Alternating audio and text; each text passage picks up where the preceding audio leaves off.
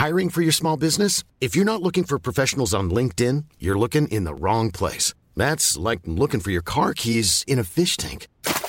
LinkedIn helps you hire professionals you can't find anywhere else, even those who aren't actively searching for a new job but might be open to the perfect role. In a given month, over 70% of LinkedIn users don't even visit other leading job sites. So start looking in the right place. With LinkedIn, you can hire professionals like a professional. Post your free job on linkedin.com/people today.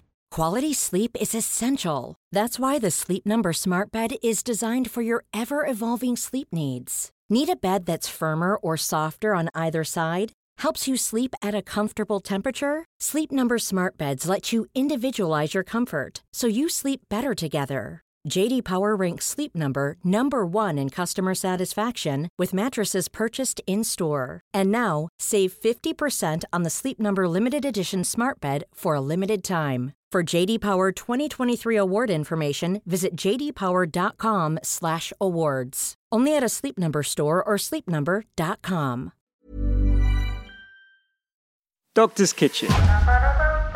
Recipes, health, lifestyle. Everyone needs a healthy level of fat. So really the conversation needs to shift from get rid of fat at all costs, fat is bad, to we need to maintain a healthy level of fat and healthy fat, right? A healthy distribution. So you want fat in healthy deposits and you want a nice normal amount of it.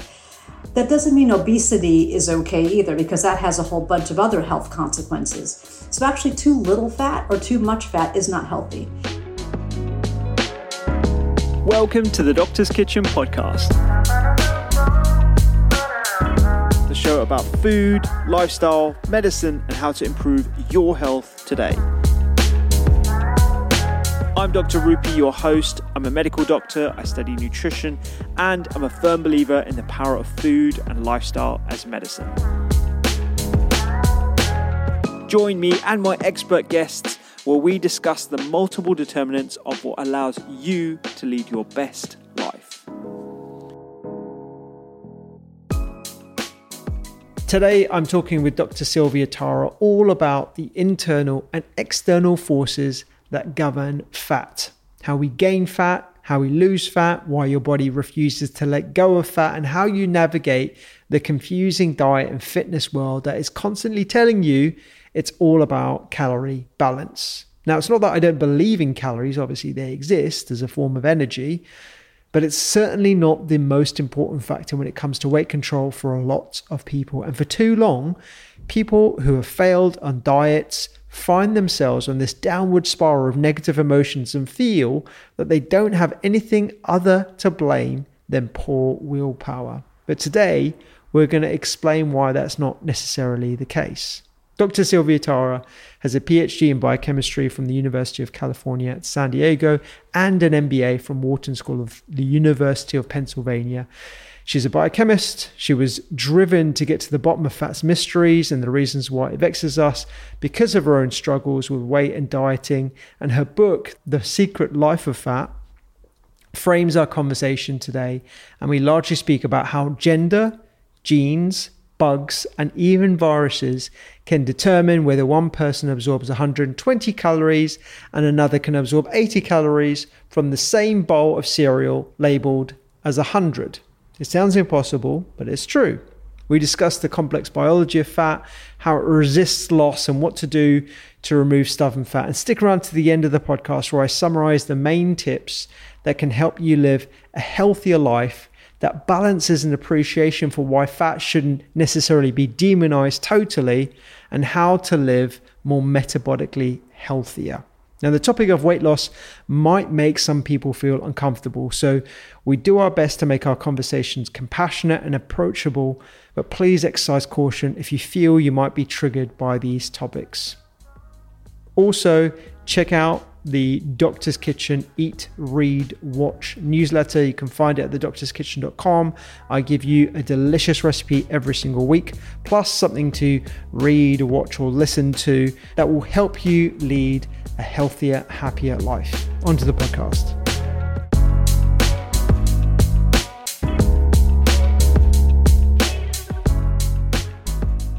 Before we actually get into it, so I work as a doctor still clinically. Obviously, I'm interested in nutritional medicine and everything else in that arena.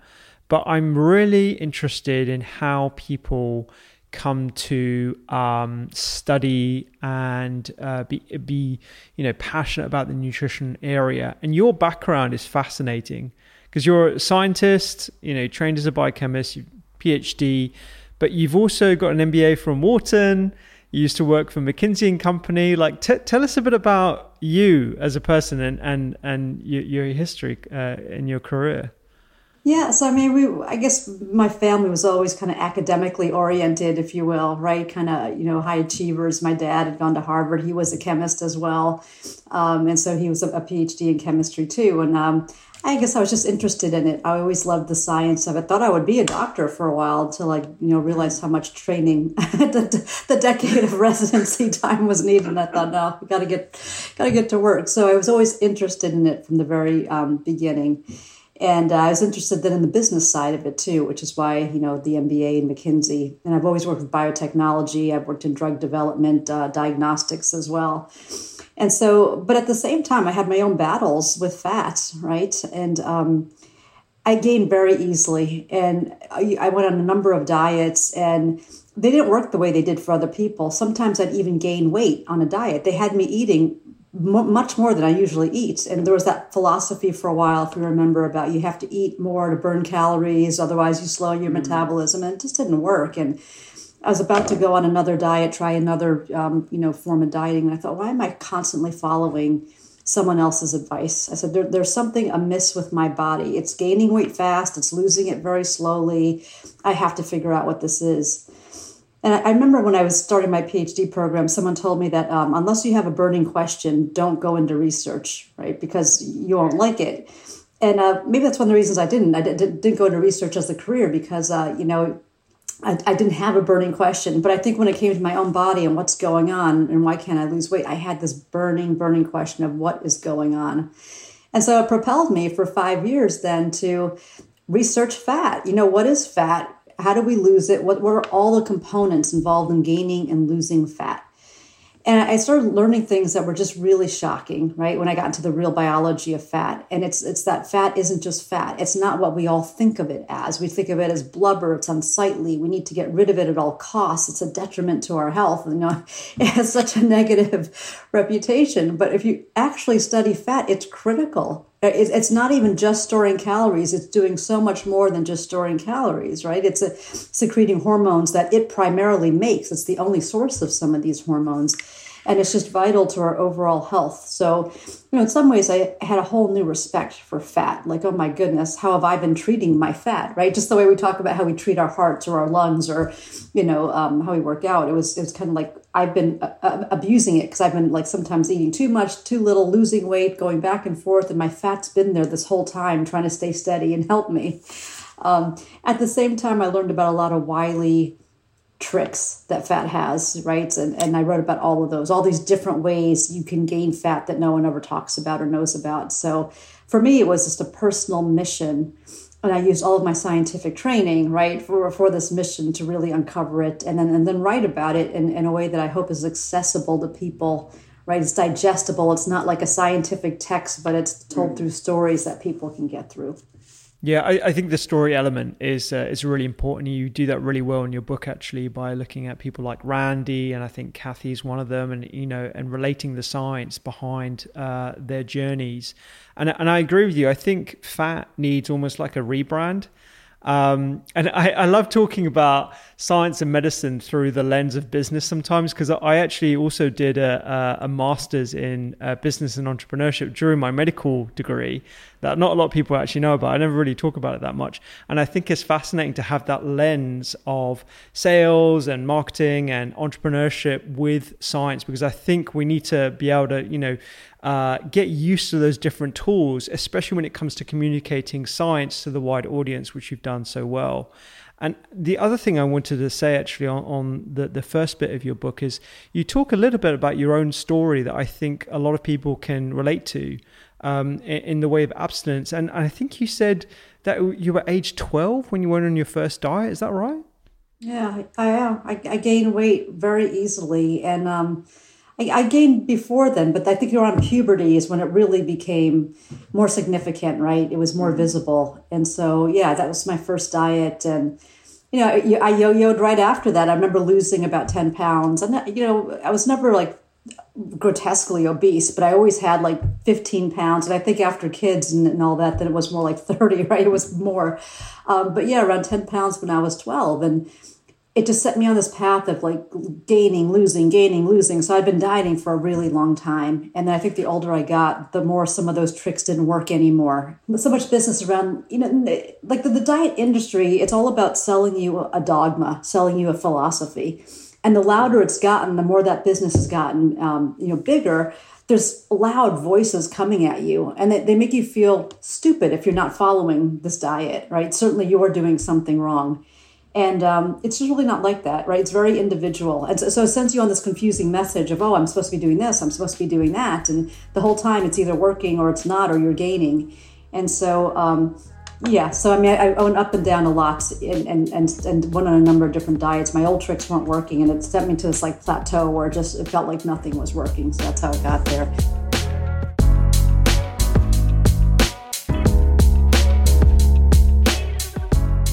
So yeah, we talked a bit about rebranding fat. Why don't we talk about the different types of fat first, actually? Because I know I've got a few things that I definitely want to talk to you about, 4 things in particular. But why don't we start off by talking about the different types of fat and how they relate to each other? Yeah, and this is an important one too, because there's different types of fat. They have different functions in your body, and I feel like we're just at the tip of really understanding fat. And the more research gets done on fat, the more we're going to learn about what it's actually doing. But there's that white fat, fat that you're the kind you want to lose when you want to lose weight, right? It's right underneath your skin. It's in your buttock area, your legs, right? Maybe underneath your, in your abdomen, right there under your skin. But then there's also brown fat, and this is fascinating because brown fat is around your clavicle area, it's around your spine, right in your heart area when you're young, and it actually burns calories to produce heat, right? So it's heat generating material. And then there's beige fat that's been discovered more recently, and that's fat that can turn brown when you exercise. So you have a capacity to create more brown fat that would then burn calories. And then there's visceral fat as well. And that's the fat underneath the stomach wall. I think people are more aware of this now. That's the fat that tends to get very inflamed, correlated with diabetes and correlated with heart disease. And so you can have fat, right? You can actually be a bit overweight and be healthy if your fat's in the right place. If it's not in your visceral area, if it's in your legs and your arms, you're better off than if it's underneath your stomach wall and your gut. And so there's the different types of fat, and they do different things as well. So it's important to know about that. Yeah, the beige fat was something that I've only just come across recently, and how that relates to brown fat. So there is a way in which you can change your lifestyle to generate more brown fat. Is that correct from beige? That is. So exercise is supposed to be something that turns that beige fat brown, right? Through the enzymes in the brown fat. And I know some people do this. Actually, my husband started doing this after I read about it and wrote about it, is that exposure to cold, right, will activate brown fat as well. And I know we had a pool, and he started swimming in a cold pool every morning. He's always a thin guy, but he actually got really skinny doing this, and he was eating like a horse, right? So this works. If you can stand it, this can actually help you. I know when I've tried it, it made me hungry all day. And so it had a counter effect. And so I did. Plus, I hate cold water in the morning. What a terrible way to wake up.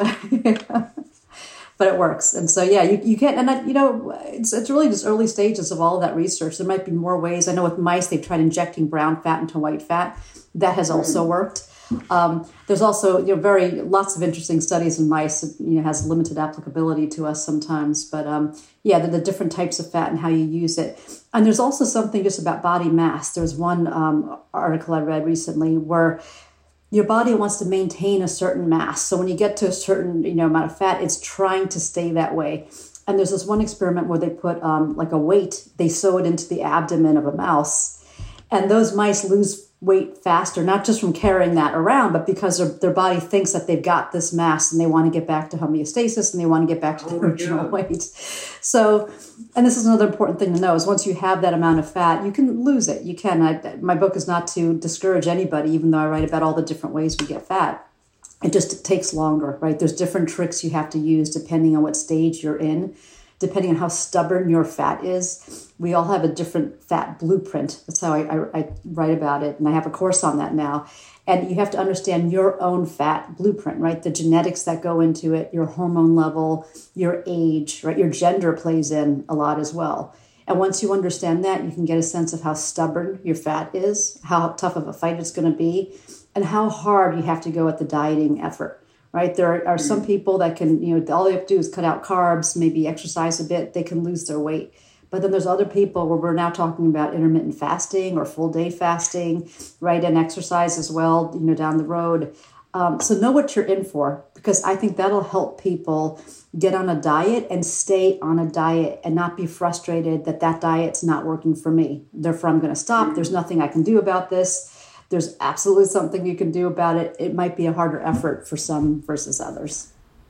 Yeah, I think, and this is something that I think hopefully people will gather after listening to this and also after reading the book, that the predominant dichotomous thinking in the fitness industry really does need to be recognized and adjusted to appreciate just how varied the mechanisms are behind weight gain and weight loss.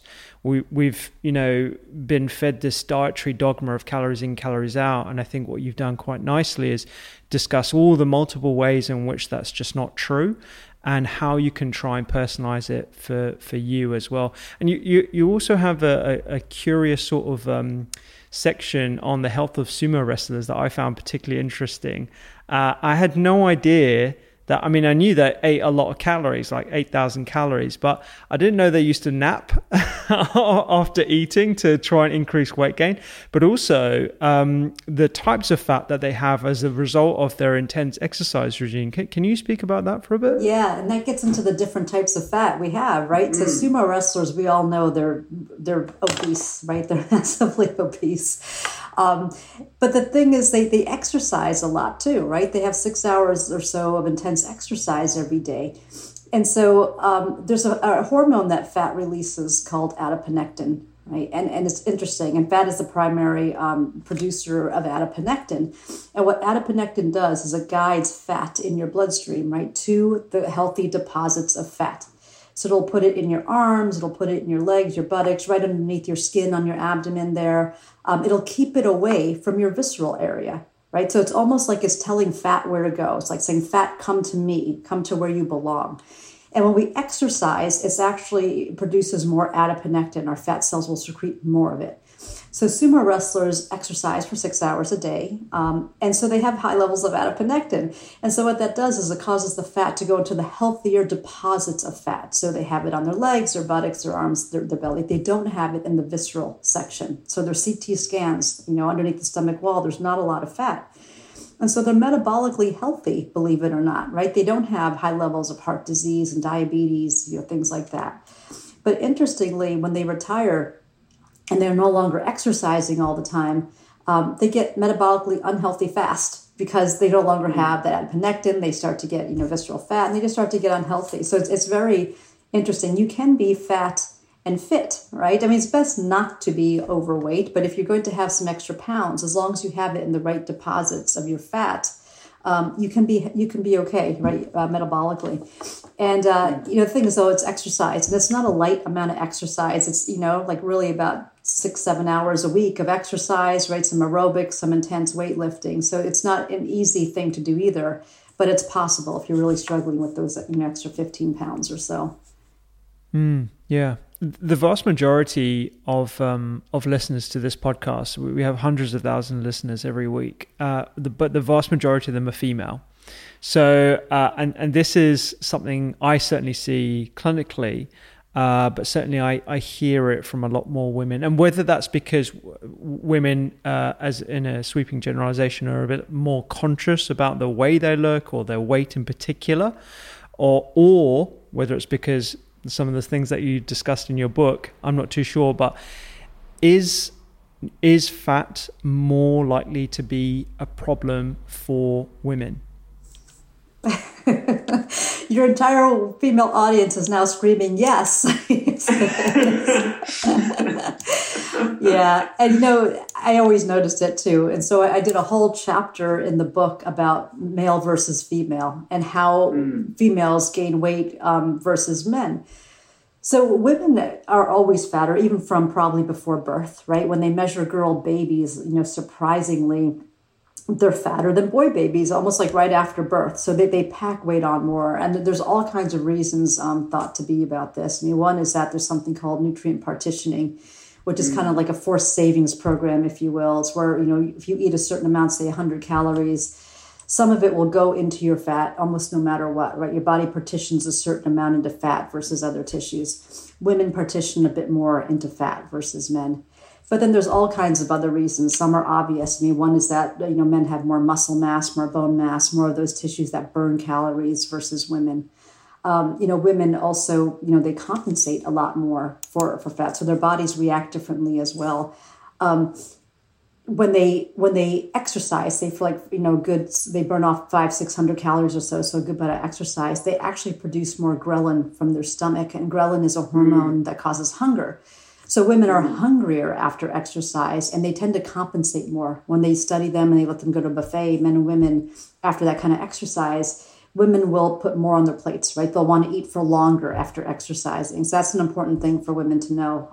Either exercise late at night and just go to bed or really watch your eating after you exercise. And obviously it's the hormones, right? Testosterone is this fantastic fat burning hormone. I know people who do hormone therapy, right? Some women who take some testosterone, they burn fat quickly. They can get through this. It's not always advisable. You need to talk to your physician to understand the risk of that.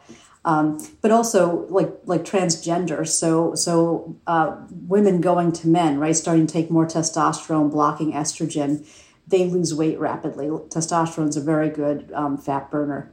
And so that's an interesting one. And then, also with age, you think we lose testosterone and we lose estrogen with age, and that factors in as well. And so there's a whole, a whole number of reasons why, and even the fat distribution will change as well, like with women and men. So we have receptors on our fat for estrogen, testosterone, and growth hormone. And as our hormones change with age, so do the receptors, the receptor distribution, right? And so you'll start to get fat in other places that you didn't have before. But there's just a lot of differences between, men and women in particular. So women are somewhat designed to be a little bit heavier, and they actually utilize fat more. So after exercise, we talked about that just to follow up. They'll actually utilize their fat more. They'll burn more fat during exercise, but they'll pack it on at 2 to 3 times the rate that men do as well. So although our bodies, use fat, they'll burn it. They also really want to keep it, and nature wants to make sure you have it. So it's an extra battle that women have, and it's due to hormones. It's due to the tissue distribution. It's due to nutrient partitioning. It's due to our reaction, our body's reaction to losing weight, where nature doesn't really want that to happen. A number of reasons. One is that it's also a producer of estrogen, our fat. And so menopausal women, that's when you start to gain, the fat becomes very stubborn around menopause. And one hypothesis is that your body is now relying on your fat for estrogen when your ovaries slow down, when they stop producing so much of it. And also leptin, right? Estrogen, leptin are very important for reproduction. If women go, below a certain weight, they stop menstruating, right? And there's these interesting studies about malnourishment in certain developing countries. And the girls menstruate later, or they don't menstruate regularly, right? So there's nutrition and fat is linked to reproduction. And so we have a different battle. And especially in the menopause time, right? That's when it's really tricky. That's when your old tricks stop working. And that's where you have to get a lot more clever about your fat. On the subject of gender reassignment, does that work the other way as well? So for men transitioning into women? Yes, it does. They'll gain weight, right? Because they'll have testosterone blockers now, and they'll start taking more estrogen. And I write about one in the book. It was very interesting because it not only did, I interviewed some, and not only they gain weight, but they also get more emotional, right? They also get more self-critical. So the behaviors are linked to our hormones as well. And so it's an interesting one, and there's certain health, of course, consequences related to that, but it's something to be very watchful of, for transgender and for anybody. But the female gender is designed to have a bit more fat for a number of reasons. And when we try to take it off, nature doesn't like it and it wants to compensate. It'll make you hungrier. It'll, pack it on faster than it will. So for women, it's a longer haul. And I think that's one thing we can observe anecdotally. And I know I've worked with a number of weight trainers, fit weight loss coaches. And they always say this, like men can take this off really quick. Like within a month, they can be at their target weight. Whereas for women, it's longer. It's a more emotional journey. There's more tied emotionally to food than there is for men. Women also have more dichotomous thinking. So if I didn't, do perfectly today, I failed, and I might as well just go off my diet now. So there's a lot more emotional coaching for women in these weight loss programs. And so women, to get through this, really, one is know that it's not easy. It's actually really hard. So when people are telling you it's supposed to be easy, especially if you have these male weight loss coaches that I've had from time to time, they are not in your battle, right? They are not experiencing what you are. For women, depending on, your age, your hormone, your dieting history, if you yo-yo dieted a lot, this is going to be very difficult. Right? Pat yourself on the back if you even lose half a pound a week, right? It can be that slow sometimes, and that's not failure, right? That's still a win. It's going to take you much longer, and you can't go off. You can't have as many cheat moments as other people can. So even just going off one day a week, right, can really slow down weight loss and even stop it. So know where you are on the spectrum of weight loss, right? What is your hardship going to be? And I actually have a course now that people can download where I try to help people diagnose, right? How hard is your fat going to be to lose? And then once you know what you're in for, knowledge is really power. Really arm yourself, right? With the knowledge about fat and the knowledge of what you're headed for. Prepping yourself will help you stay on it and help you through the endurance. And then figure out what times you need to fast. I find fasting is really good for very stubborn fat if you're really having trouble with it. And it doesn't have to be torturous. It doesn't have to be a 3-day fast. It can be an intermittent fast, right? Where for part of the day you stop eating, right? I know for me what has worked, and you have to experiment with this, is stopping eating after about 3 o'clock, right? So it's like a 16 to 18 hour fasting day. Yes, it's hard to get through night. Yes, it is. But what I do also learn is that your diet has to fit your personality. And so there's some diets that are very restrictive. Right? There's 20 ingredients you could ever eat in your life. It takes a lot of food prep time. You always have to be ready with the special food, right? And they can work. Those diets can work. For me, it's not my personality. It's not my lifestyle. So you have to find a diet that works for your lifestyle because you'll be on this for a long time if you have stubborn fat. This could take a year, right? And longer. And once you find it, you have to stay on. So you have to like it enough. What I find with intermittent fasting is that I have more food latitude in the times I do eat, right? So if there's something I'm really wanting, right? If I really wanted a piece of chocolate or, half a cookie, whatever it is, I can have it and the world doesn't end. I still lose weight as long as I don't eat at night. So for my personality, right, for my level of stubborn fat, that was just something that worked really well. And, your fat is looking for ways to come back. And so, somewhere in here, we should probably also talk about the way fat comes back, because that's really critical, because it also highlights the fact that you can't stop dieting necessarily. You might have to stay on this a really long time, forever, possibly. And I think that's why, finding a sustainable option in which you can eat that you enjoy and is convenient and is appropriate to your lifestyle is very, very important. But I think just pausing there a moment, I think it's fantastic we're talking about the emotional aspect of eating and why that might be more important for women as well. The other element is, I think, a lot of people listening to this will just think, well, this is super unfair, right? So you got, if I'm female, I've got my nutrient partitioning is different. My response to exercise, or my ghrelin response to exercise, I'm going to be hungry after exercise, is different. The distribution of my fat is different. All these things appear to be conspiring against you.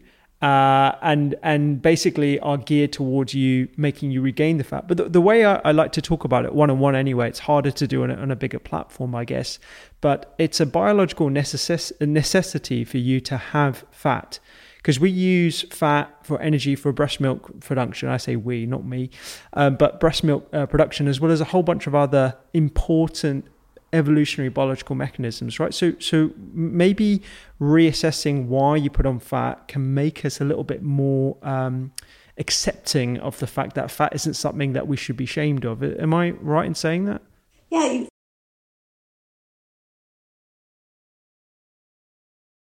Everyone needs a healthy level of fat. So really the conversation needs to shift from get rid of fat at all costs, fat is bad, to we need to maintain a healthy level of fat and healthy fat, right? A healthy distribution. So you want fat in healthy deposits and you want a nice normal amount of it. That doesn't mean obesity is okay either, because that has a whole bunch of other health consequences. So actually too little fat or too much fat is not healthy. So when people get too little fat, there's a lot linked to your fat, right? So like brain size shrinks. Like when they look at people with anorexia, right? Or people who have defective fat, you can actually have genetically defective fat that is not producing all the hormones you need, right? And so for those people, there's a number of problems. One is they don't mature. So the very underweight, right, women, they don't menstruate, they can't have children. And I know I talked to some reproductive specialists, and they have to kind of coach these women to start gaining weight. It's like ballerinas, gymnasts, that they're all muscle, no fat, which is something that like bodybuilding and some of these weight loss right companies, they put up as the holy grail. Like this is what you should look like, but it's not. Right, you need to have like 22% fat or so. If it gets under like 17, 18% for women, a lot of functions will stop. And there's a lot of other things linked to healthy fat. So another hormone that's really important that fat produces is leptin, and it's a primary producer of leptin. And leptin is linked to so many critical bodily functions, right? So even your immune system is linked to your fat. So people with anorexia, if they start losing too much fat, their wound healing slows down, right? Thyroid productivity slows down. So your ability to generate heat, right, and maintain homeostasis slows down. Bones get thinner, right? This is really important for teenage girls. If they start losing too much weight, they don't develop the same bone mass. And it's critical in that time of life because you can't go back. There's like a certain bone mass you start with and a time of life that you build it up. So that healthy weight, healthy level of fat is really important. And what we know biochemically is that fat and bone kind of talk to each other. They both release hormones, right? So fat's releasing a hormone telling bone to get bigger. Bone actually, releases some things, some hormones that like produce insulin that help fat get a little bigger. They depend on each other. And so it's really fascinating. And, and like I said, even like for anorexics, their brains start actually shriveling, right? They start shrinking. The volume goes down. So there's so many bodily functions linked to your fat. Think of it of how do I have healthy fat, a healthy level of fat, and I keep fat itself healthy. So there's all these campaigns for keep your lungs healthy, a healthy heart, how important it is. We actually need the campaign for a healthy fat because it is that important of an organ. It's not just a tissue. It's not just blubber. So that will help you appreciate it, right? And also appreciate for women, although we gain fat more readily, we tend to be healthier, right? So one thing is that our bodies will clear nutrients out of our blood. We'll partition, we'll pack it away, we'll put it into our fat much more fast and quickly than a man will. For men, they kind of float around a little bit longer a lot of the times. But it's a reason that men are more prone to heart disease, right? They're more prone to some of these other problems. Some of those fats and nutrients, instead of depositing to fat, they're depositing in liver and heart and other places they shouldn't be because their bodies are less efficient at putting those nutrients into fat where it actually belongs for storage. So although you might have an extra 5-10 pounds compared to, what you think you should have or compared to a man, you're probably a little bit healthier for it, right? So there's reasons for all of this. And nature's quite efficient. I find that nature seems to know what it wants to do and what's important for it to produce. So there's benefits. At the same time, especially as we get to menopause, women get to menopause, you really have to watch it because now some of these functions are starting to break down. The fat's getting a bit more out of control. You have to work harder at it. So respect your fat, but at the same time, know what fat's tricks are and your body's mechanisms for keeping it on you and even making you gain. And then really work hard. Use endurance, right? Find a diet you like and can stay on. And don't get overly emotional about this, right? This is not a sign of failure if you're having trouble losing weight. It's not even a sign of failure if you go off your diet and you have a sweet every now and then. It is completely normal and human. You have to accept that and accept that it's going to take perhaps longer to lose that weight. So if we stay rational about it, we stay factual about it, and in a way you can use your emotions, right, to lose weight. I read about my own story in the last chapter, and I remember after reading all of this, I just felt mad, right? I felt really angry. Maybe this is an emotion some of your viewers have, is like, but it gave me a certain kind of vengeance of, I'm going to get this. Now that I know what you're about, fat, I know what to do, and I'm going to get this. And it fueled me for, I don't know, 6 months or so, where I was like, no, I'm going to win. I'm going to win at this. So use your emotions in that way, right? Not just to sabotage yourself, right? And flog yourself, but use it, against this effort. Yeah, convert that energy into something positive that's going to spur you forward. I love that. Onto something that perhaps is less within our realm of control is this concept of viral obesity, or viruses that can induce obesity, which I found fascinating. And again, something I don't think I would have believed 10 years ago. But the curious story of Dr. Nikhil Dhananda, who gave up his practice in India, even though he had like 3 clinics, and then he like took a 90% pay cut to come and study in America. Like, it sounds amazing, but why don't we talk about this concept of viruses potentially inducing obesity? It sounds bonkers. Yeah, it is. So it's like fat can actually be contagious, believe it or not. Your fatness, or like that, how easy you gain weight, can be contagious. So there's certain viruses that they're linked to fatness, and it's actually not so novel, because I think, in the past, people knew that canine distemper virus caused fatness in mice, right? Researchers knew that. They knew that RAS-associated virus caused fatness in chickens. So, like, it's not that much of a leap then to think, well, these viruses can cause fatness in humans. And sure enough, Nikhil Dhananda was studying this in India, and he noticed this SMAM1 virus that, it was causing fatness in chickens, and he wondered if it could cause fatness in humans. And, he finally makes his way to the U.S. because he really wants to make this his career, right, to study this. And he couldn't import that virus, SMAM1, because of rules and regulations, but he did find a virus in the U.S., AD36, that was actually linked to fatness in people. So people who have had AD36 infection, they tend to be fatter, right? So they have a higher obesity rate. I think it's like 20 to 30% higher probability of being obese than people who have not ever had the virus. And this virus, interestingly, it kind of works like glucose, right? It helps you, like insulin, I meant to say. So it helps you absorb more glucose. It allows your body to create more fat molecules and ultimately more fat cells. And last I talked to Dr. Dhananda, he was actually doing some research to see if this could be, kind of substitute for insulin, because it's working very much the same, which is helping you internalize glucose, create more fat molecules, and but like we just talked about for women, it's helping you take nutrients out of your blood and putting it into your fat. So you just have to be more careful if you've had this. And they did some very big studies. I think it was in the military, actually, where they looked at everyone's blood types and genotypes, rather, and their fatness level. And sure enough, people who tested positive for AD36 had a higher preponderance of being fat. So there's all kinds of ways we can get fat. And this is the other part I write about, because they're little known. And I think with my own struggle, I couldn't figure out why, I gained weight so much easier than people around me. That's one possibility, right? And it's not even that slim of a possibility. It turns out that prevalence is a bit higher than we thought. There's bacteria in your gut as well, as viruses that might be circulating. And depending on the bacterial distribution in your GI tract, you could be extracting more calories out of your food versus less, right? And there's ways to shape that bacteria distribution, but you have to eat, the right way.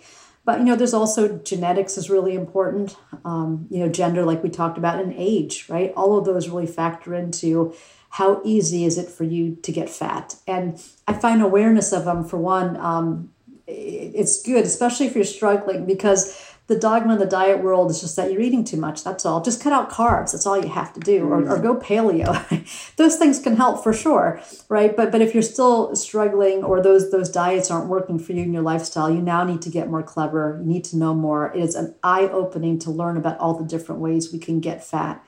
And even that virus, even if you've had that virus, it doesn't mean you have to be fat. And I do write about, Randy in the book, who's someone who had the virus, couldn't understand why he had such a battle with weight. He goes into this experimental program with Nikhil Dhananda and finally figures out he's positive for this virus, and he learns all about this virus. And for him, it's eye-opening. He's realized why he's had this problem with weight his whole life. And he uses knowledge as power, right? So now he's on a very strict diet, and he's very thin now, right? He runs every day. He's very careful about what he eats. And he says that I'm not part of the eating world. So he separates, there's the eating world, people who can eat whatever they want when they want, and there's people who can't. And he's part of these people who can't. So when he goes on a picnic with his family, they'll be eating pizza and hot dogs. He'll bring his boiled egg and his salad. He knows what his battle is. He knows what his fat blueprint is, and he knows how to eat around it and maintain, a slender body type now. But it's work, and it's knowing, right, what your body's about. Yeah, I think, for a lot of people that might sound like super restrictive, but I think certainly in today's day and age, when we live in an environment where we are surrounded by calorie-rich, nutrient-poor options, it's really important to know exactly how your body's going to react to that. And in the case of Randy, someone who has this virus, it's really important to be that bit stricter with himself to prevent chronic disease in the future, balancing obviously, the negative consequences of too much preponderance psychologically on healthy eating and developing an unhealthy relationship with it. The AD36 being an adenovirus, I don't know if we can test for that in the UK at least, but I think the fact that the mechanisms that you describe in the book as increasing glucose uptake and the creation of fat by fatty acids is very interesting, as it mimics some of the functions of insulin as well. And I wonder if Dr. Nickel was looking at it as a replacement for insulin. Is that something he mentioned? He was. In my last talk with him, he was working, looking for partnerships to develop that to see if it could be. So it'd be an odd kind of construct. I guess you would inject AD36, right? Knowing that it's working like this. In a way, it's gene therapy, right? It's putting these genes in. But then do you need less insulin? And I don't know if he got the funding he was looking for, but it was an area of interest and, a very interesting one. So, we'll see. But we're a composite of all kinds of things. We're not just human when you get down to it, right? We're a composite of bacteria and viruses, some human cells as well. And so we're this big walking entity. And it's an interesting thought. And I know with leptin, like we talked about leptin, and there's some people who are deficient in leptin. So leptin, it's another hormone your fat secretes, and it helps you feel satiated, right? And so when we have healthy levels of fat, we're overall pretty satiated. Of course, we get hungry at mealtime and all that, but overall, you're not constantly seeking food because you have high levels of leptin because you have a normal fat layer. When people start to lose a lot of weight, they also have lower leptin levels. And once you get to lower leptin levels, you actually start feeling a lot more hungry, right? And it's a constant in your background. So people who've lost 10% of their weight or so, they're constantly looking for food, right? They'll always hungry. And when they study them, they put more food on their plates and they feel hungrier after they've just eaten. And in fact, the parts of their brain that have to do with satiation are very low when they do fMRI images on them. And parts of the brain that have to do with willpower and self-control are diminished, right? So it's a very interesting thing. And this is part of your body's coordinated response to want to put fat back on. So it's not just hormones, it's not just ghrelin like we talked about women, but for everybody, male, female, any age, as you start to lose weight, your body goes through this effort to regain it. And one is your appetite, but secondly, it also controls your muscles, right? And how your metabolism is, and even controls thyroid. So you also will burn fewer calories as you start to lose weight. 22% fewer calories than someone who didn't have to lose weight. So if someone is 150 naturally, never had to lose weight to get there, someone was 175, they lost 25 pounds to get to 150. The person who had to lose weight to get to 150 pounds needs 22% fewer calories than the person who's 150 pounds naturally, right? Mm-hmm. So this tells you why it's important to find that diet you really like, because you might be on it for a very long time. Yeah. That result, right, it's not necessarily temporary, right, that caloric penalty you get for losing weight. It's been studied for 6 years. It doesn't go away for everybody in that 6-year time frame. So for some people, they might be able to get back and eat a little bit more equally to the person who's naturally 150 pounds. Some people, they'll always have to eat 22% less, right? So again, find a diet that works for your lifestyle that you like. You might have to be on this forever. And ultimately, what's really important is deciding what you want, right? And so you have to really want to be healthy and thin, in shape. If you don't want it and you're going to be flippant about it, you're going to snack and you're going to eat all over the place. And then you won't achieve it. And then all you're doing is kind of flogging yourself, feeling like a failure, right? And it's just more debilitating towards your willpower. So if you want it, you can get it, but know that there's work that has to be done, just like, a job, right? Or making money or any other achievement in your life. And you'll have to stay on that day to day, right, throughout your life. But it's all possible, even though we talk about viruses and all these problems and how easy it is to gain weight, every one of these has a solution. Yeah. On the subject of microbes, you mentioned the differences in the microbiota there and the impact on fat ingestion, as well as how that's partitioned. There was an elegant study, I believe, from Washington University, where they looked at germ-free mice and then mice that had bacteria, and they found this sort of, I think it's kind of counterintuitive. Whenever I come across this study, it always makes me rethink my knowledge of the microbiota and how the bacteria in mice were causing fat storage.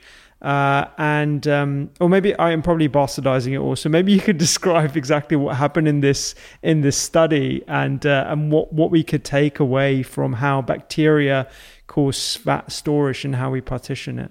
Yeah, it's interesting. So they had germ-free mice, right? So they had some mice grow up in this bacteria-free environment, so a very sterile environment. So they didn't really have a lot of bacteria in their gut. And they compare that to the mice that do, right? They grow up in a normal environment and they have bacteria. But the germ-free mice, they don't absorb as many calories out of their gut. So the bacteria in our gut and our intestines is actually helping us break down foods and absorb foods, right? And then convert those to fat ultimately, or to whatever our body needs. And so germ-free, they could eat more and they were thinner, and yet they had a lower metabolism. Whereas the mice that, were in the normal, typical environment, they had to eat 30% less to be at that same weight. And actually, they weren't even at the same weight. They ate 30% less, but they were 50%, had 50% more fat. So the bacteria had such an effect. It actually helps us break down our food and digest it. It helps us break down polysaccharides and turn it into glucose, basically. And they did even have a higher metabolism, the ones that grow up in the normal kind of bacteria environment that we all have. And so it's doing a lot. And there's different schools of bacteria. So some bacteria actually does this much more efficiently. It breaks down starches and turns it into glucose. And there's others that let more pass as waste. And one thing learned is that the more kind of fibrous food we eat, we tilt towards a bacteria distribution that actually lets more pass. So I always say, in a way, fat loss begets fat loss, because if you're eating more fibrous foods like lettuce and salads and fruits, for one, you're getting fewer calories and more water, right? So it's more filling, but you're getting fewer calories. At the same time, you're tilting your microbiome to be one that's allowing more of that to pass and absorb less calories from your food. So you're getting less calories and you're absorbing even fewer calories of that meal. Whereas people who eat more starchy foods, right, potato chips, cookies, things like that, their microbiome tilts towards one that actually extracts calories much more readily out of the food. So that bowl of Cheerios that you're getting that says 100 calories, like a bowl of cereal, some people are going to get 120 calories out of that. Some people are going to get 80. It depends on what your distribution looks like. And so one way to shape that is to eat, a lot more kind of natural fibrous foods, right? Leafy vegetables, things like that, that'll tilt that microbiome, help you tilt towards one that is extracting less calories out of your food. Yeah. I think one of the takeaways that I want to dissuade people from thinking, because that was certainly my initial takeaway, is, if you have microbes in your gut, that's bad because that's extracting more of the calories in, that's putting fat on, whereas we just need to get rid of the calories so it all passes out of you. That's not the thinking that you want to have, because you need to have the microbes in order to extract the nutrients that you need to support your body's normal processes. But what distribution of bacteria and the distribution of the populations of different microbes is super, super important. So one that is more in favor of Bacteroides versus Firmicutes, and you can adjust that using the different patterns of eating. And I guess the last factor that, there are a number of different topics that you discussed, but one of the things that interested me was the genetic component. And you use some examples of indigenous Americans, but I believe there are a number of different stories of indigenous populations from across the world, whether you're looking at rural India or whether you're looking at Aboriginals in Australia, where those native populations come into contact with industrialized food and have a unique issue with obesity, non-alcoholic fatty liver disease, amongst a whole bunch of other suite of metabolic problems. What is going on there, and what do we know about genetics and how that changes our approach to putting on weight and specifically fat? That's a good one. And I think that's going to be a big area of discovery, in the next few decades. But, there's genotypes, right? So depending on your ancestry and the behaviors of your ancestry, we've all inherited a certain genotype of what worked for that line of humans. And so some of the nomadic humans, the fasting humans, ones that experience famine right throughout history, they've developed this genotype that's called the thrifty genotype. Their bodies are very good at extracting calories, at hoarding calories into fat tissue. They produce fat quite readily, and it's to help them get through periods of famine. So like I said, nature, it's very careful. It knows how to preserve itself and what it needs for propagation, right, of the different species. And so this is what really helped them get through periods of famine throughout history, is their thrifty genotype that allowed them to take in, maybe perhaps minimal amounts of food, use some, but save a lot for fat for the future when it was needed. And so what's interesting is when those societies come into contact with like fast, easy calories, they gain a lot of weight. And then the population I wrote about were the Pima Indians that came through America, right? They were somewhat nomadic. They settled in Arizona and they settled in Mexico. And when they have their own lifestyle, which was kind of farming and hunting and active and very natural foods, they did okay. They weren't obese. But then when Caucasians started moving into the area at the turn of the century, 1900 or so, they got other foods, right? They got flour, they got bacon, and then there started to be government sustenance programs where they got even more of these types of foods, right? These industrialized foods, and they got obese quickly. And it became an area of study for the government of what is going on here. And the theory they came to is that, there's certain groups of people that have this very thrifty genotype. They're kind of designed, right, to have more fat. And although I looked at the Pimas, I think that's probably all over the place. And I know people talk about the girth of America all the time. And, we have a whole polyglot of different cultures here, right? People with different ancestry who come here. And food here, it's readily available. It's highly processed sometimes, very industrialized. And so certain populations can get away with this. Like the Pima Indians, when they compared them to the Caucasians who were living right next to them, the Caucasians weren't getting really fat off this food. Only the Pima Indians were.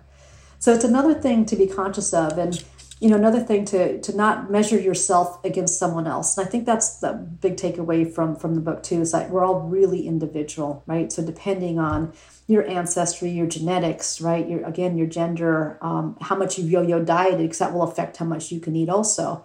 Right? You can't compare yourself to, well, my friends eat this way, I should be able to eat this way.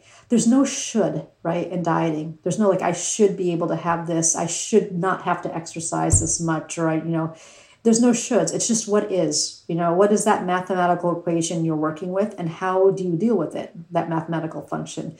And so, I think the less we start to think of what should we be able to expect, right?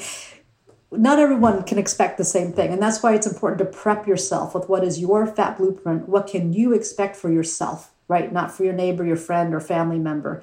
And then use that to arm yourself to prepare for what that journey is going to look like. And again, you have to want that, right? So if you don't really care about, you have like an extra 50 pounds and you don't care, you're probably not going to do well on this journey, right? You have to really want that thing, because it will be hard work. And you can't compare yourself to everyone else. It's your personal journey that you have to figure out. And I'm hoping all the contents in the book, the contents in the course, they help people figure that out for themselves and help them monitor their own kind of weight loss and tailor it to themselves. Yeah. I mean, I think we've discussed like four main things today, gender, genes, bugs, viruses. These are all reasons why you can't have that black and white thinking about diet and weight and its effect on fat. My last question for you is, I guess, if you're writing the book, or you're writing another book in like 5 years' time, what are the things that you think we should be watching out for? What are the things on the horizon of the science of fat that could come to fruition that you're particularly interested in or excited about? Yeah, I think it's more about learning what's in our food, believe it or not. Like, I don't know that we know what we're eating anymore, right? So when you look at ingredients, we have like highly processed food, highly industrialized farming techniques now, right? So what are you really eating? That's really important because I don't think we're eating what we think we're eating. I know when I do business travel and I have to eat out of an airport, I easily gain a half a pound or a pound right from that. And I thought I was just having a chicken sandwich, which normally in my own household would not cause me to gain half a pound. So what is it that we're eating is going to be really important. How are these industrialized foods being processed truly? And what can we do to have kind of sustainable corporate, food supply and at the same time have people be healthy? Educating yourself is going to be really important because corporate interests aren't always aligned, right, with your personal health needs. And so you have to know what you're putting into your body. Another area of interest I've developed is just the emotions around eating, right? And so I've talked about it a little bit in this talk, but you have to want something and what causes somebody to want something. And then when they go down that journey to get that something, what causes them to lose that journey and give up, right? So our lives are very stressful.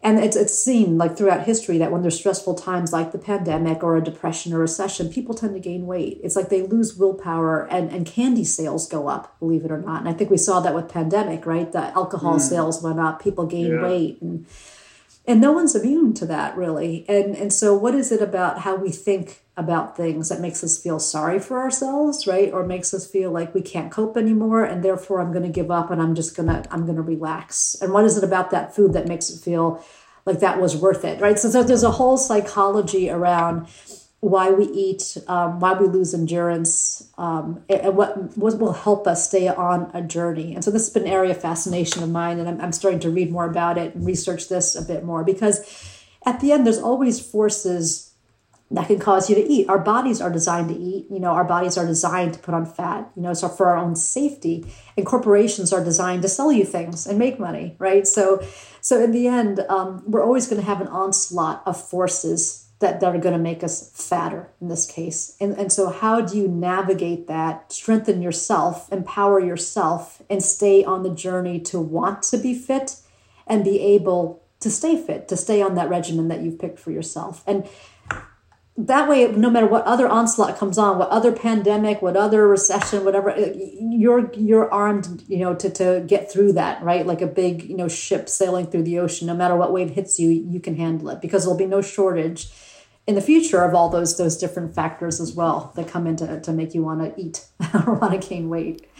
Yeah, exactly. I think balancing those interests that you have as well as the knowledge of what corporate interests are as well, I think is going to be key to people's health journeys. And your work is fantastic. I love the book, and it certainly made me pause a lot and want to do a bit more research in certain areas. So thank you very much. And I think this is going to be really, really useful for tons of people out there. Great. Thank you. It's great to be here.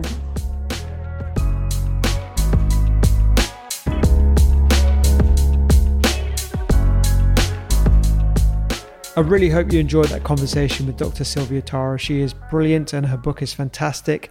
My tips for being smart about solutions for fat loss. The first of all, I think it's really important to get to the crux of the emotional component here because weight is a very emotive subject. The reason why is because society has deemed that we should look and feel a certain way. We should aspire to look like the magazines that adorn all of our grocery supermarket shelves, etc., or what you see on your social media feed that is constantly telling you that you're not good enough. And I think you have to figure out what your motivations are beyond aesthetics and beyond what society is telling you. I want you to feel your best. And you should find that reason as to why you need to lose weight, whether it's because you feel that you should or whether it's because you want to, and also becoming more comfortable in your skin and having that pragmatic conversation with yourself, I think is always the first starting point. When it comes to being more metabolically healthy, I think there's 4 things that I want to talk about. I could talk, for a whole podcast episode about it, and I think I will at some point. I'll label it metabolic flexibility, and I can talk about all the different mechanisms behind why we want to try and achieve that and why it's more important, particularly as we live in a world, like I said on the podcast, that is dominated by nutrient-poor, calorie-rich options. Exercise is one of the first things. And finding an exercise strategy that you can do consistently, where you post no 0 weeks every week. And when I say 0 week, that's where you don't post a week where you don't do some form of movement. It could be dancing, and I'm being serious. Dancing has actually been shown in a few studies to actually improve people's subjective levels of happiness, as well as energy expenditure as well. So it can be something like dancing first thing in the morning, if you can find a quiet spot and just put your earphones in. It could be running in the morning, which is something that I love to do. I do that at least once a week. It could be HIIT training. It could be Pilates. It could be simple walking. Find your movement strategy. The reason why exercise is so important from the perspective of fat metabolism is adiponectin, amongst other things. So adiponectin is that hormone that we talked about earlier that is very, very important when it comes to fat metabolism. And also exercise releases a hormone called irisin, which can convert beige into brown fat, which is more metabolically active. And the reason why brown fat is called brown fat is because of its high density of mitochondria. Mitochondria are the energy producing cells that we find in our cells. That actually comes from bacteria, so it's actually foreign DNA to ours. It's part of our evolutionary history. I'll talk about that in another podcast. It's probably not appropriate at the outro for a podcast, but certainly brown adipose tissue that you can increase through a number of different things, including cold water therapy, but also prolonged exercise as well. So that endurance exercise, those are two things that have been shown to improve that. But any form of exercise, I think, is the number one strategy. With specific regard to brown fat, I'll talk about that now as I mentioned it. So yeah, the fashionable thing is cold water therapy right now. A lot of people can't deal with that. I'm myself included. I don't do it near enough as I feel like I would like to, because A, I live in the middle of London, so I don't have like a bath that I could just fill up with ice and jump into. And B, I just don't like it. But the other things that you can do to improve brown fat is prolonged endurance exercise. So there was an interesting study looking at over the age of 55-year-olds, I believe, just from memory, where they measured the amount of brown fat in these athletes of cyclists.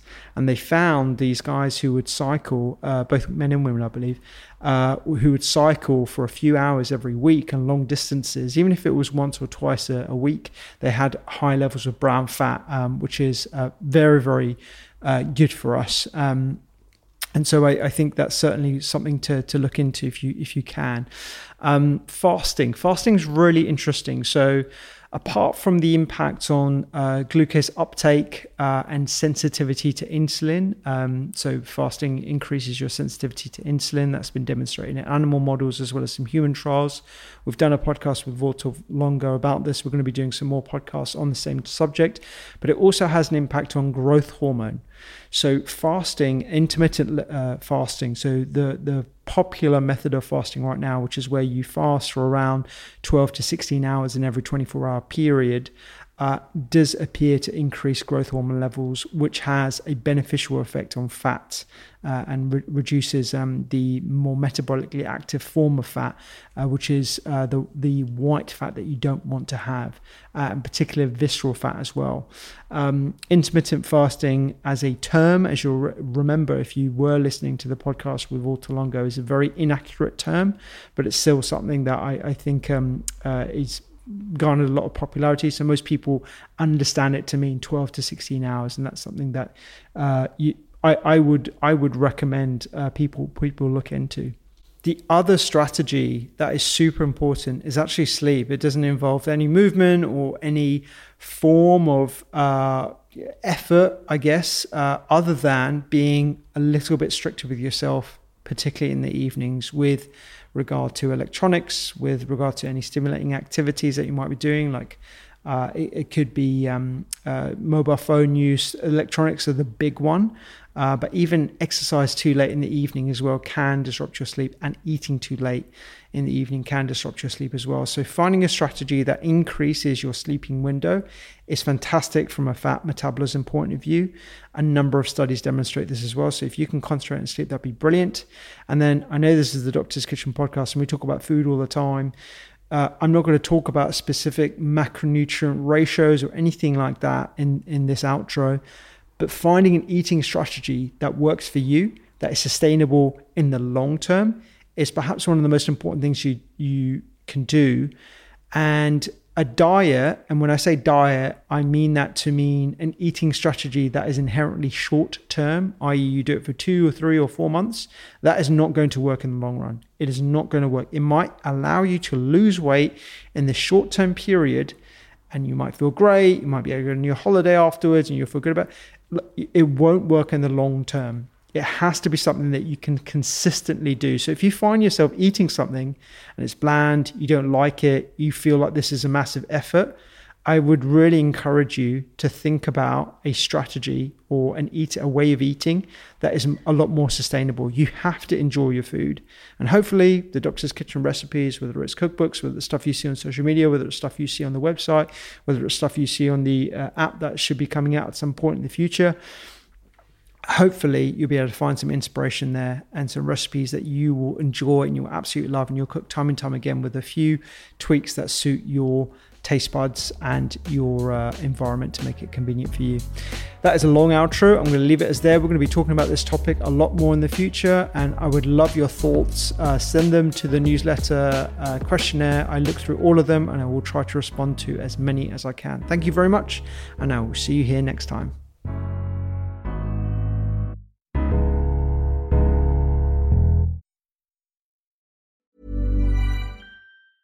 Mom deserves the best, and there's no better place to shop for Mother's Day than Whole Foods Market. They're your destination for unbeatable savings, from premium gifts to show-stopping flowers and irresistible desserts. Start by saving 33% with Prime on all body care and candles. Then get a 15-stem bunch of tulips for just $9.99 each with Prime. Round out Mom's menu with festive rosé, irresistible berry chantilly cake, and more special treats. Come celebrate Mother's Day at Whole Foods Market. Even when we're on a budget, we still deserve nice things.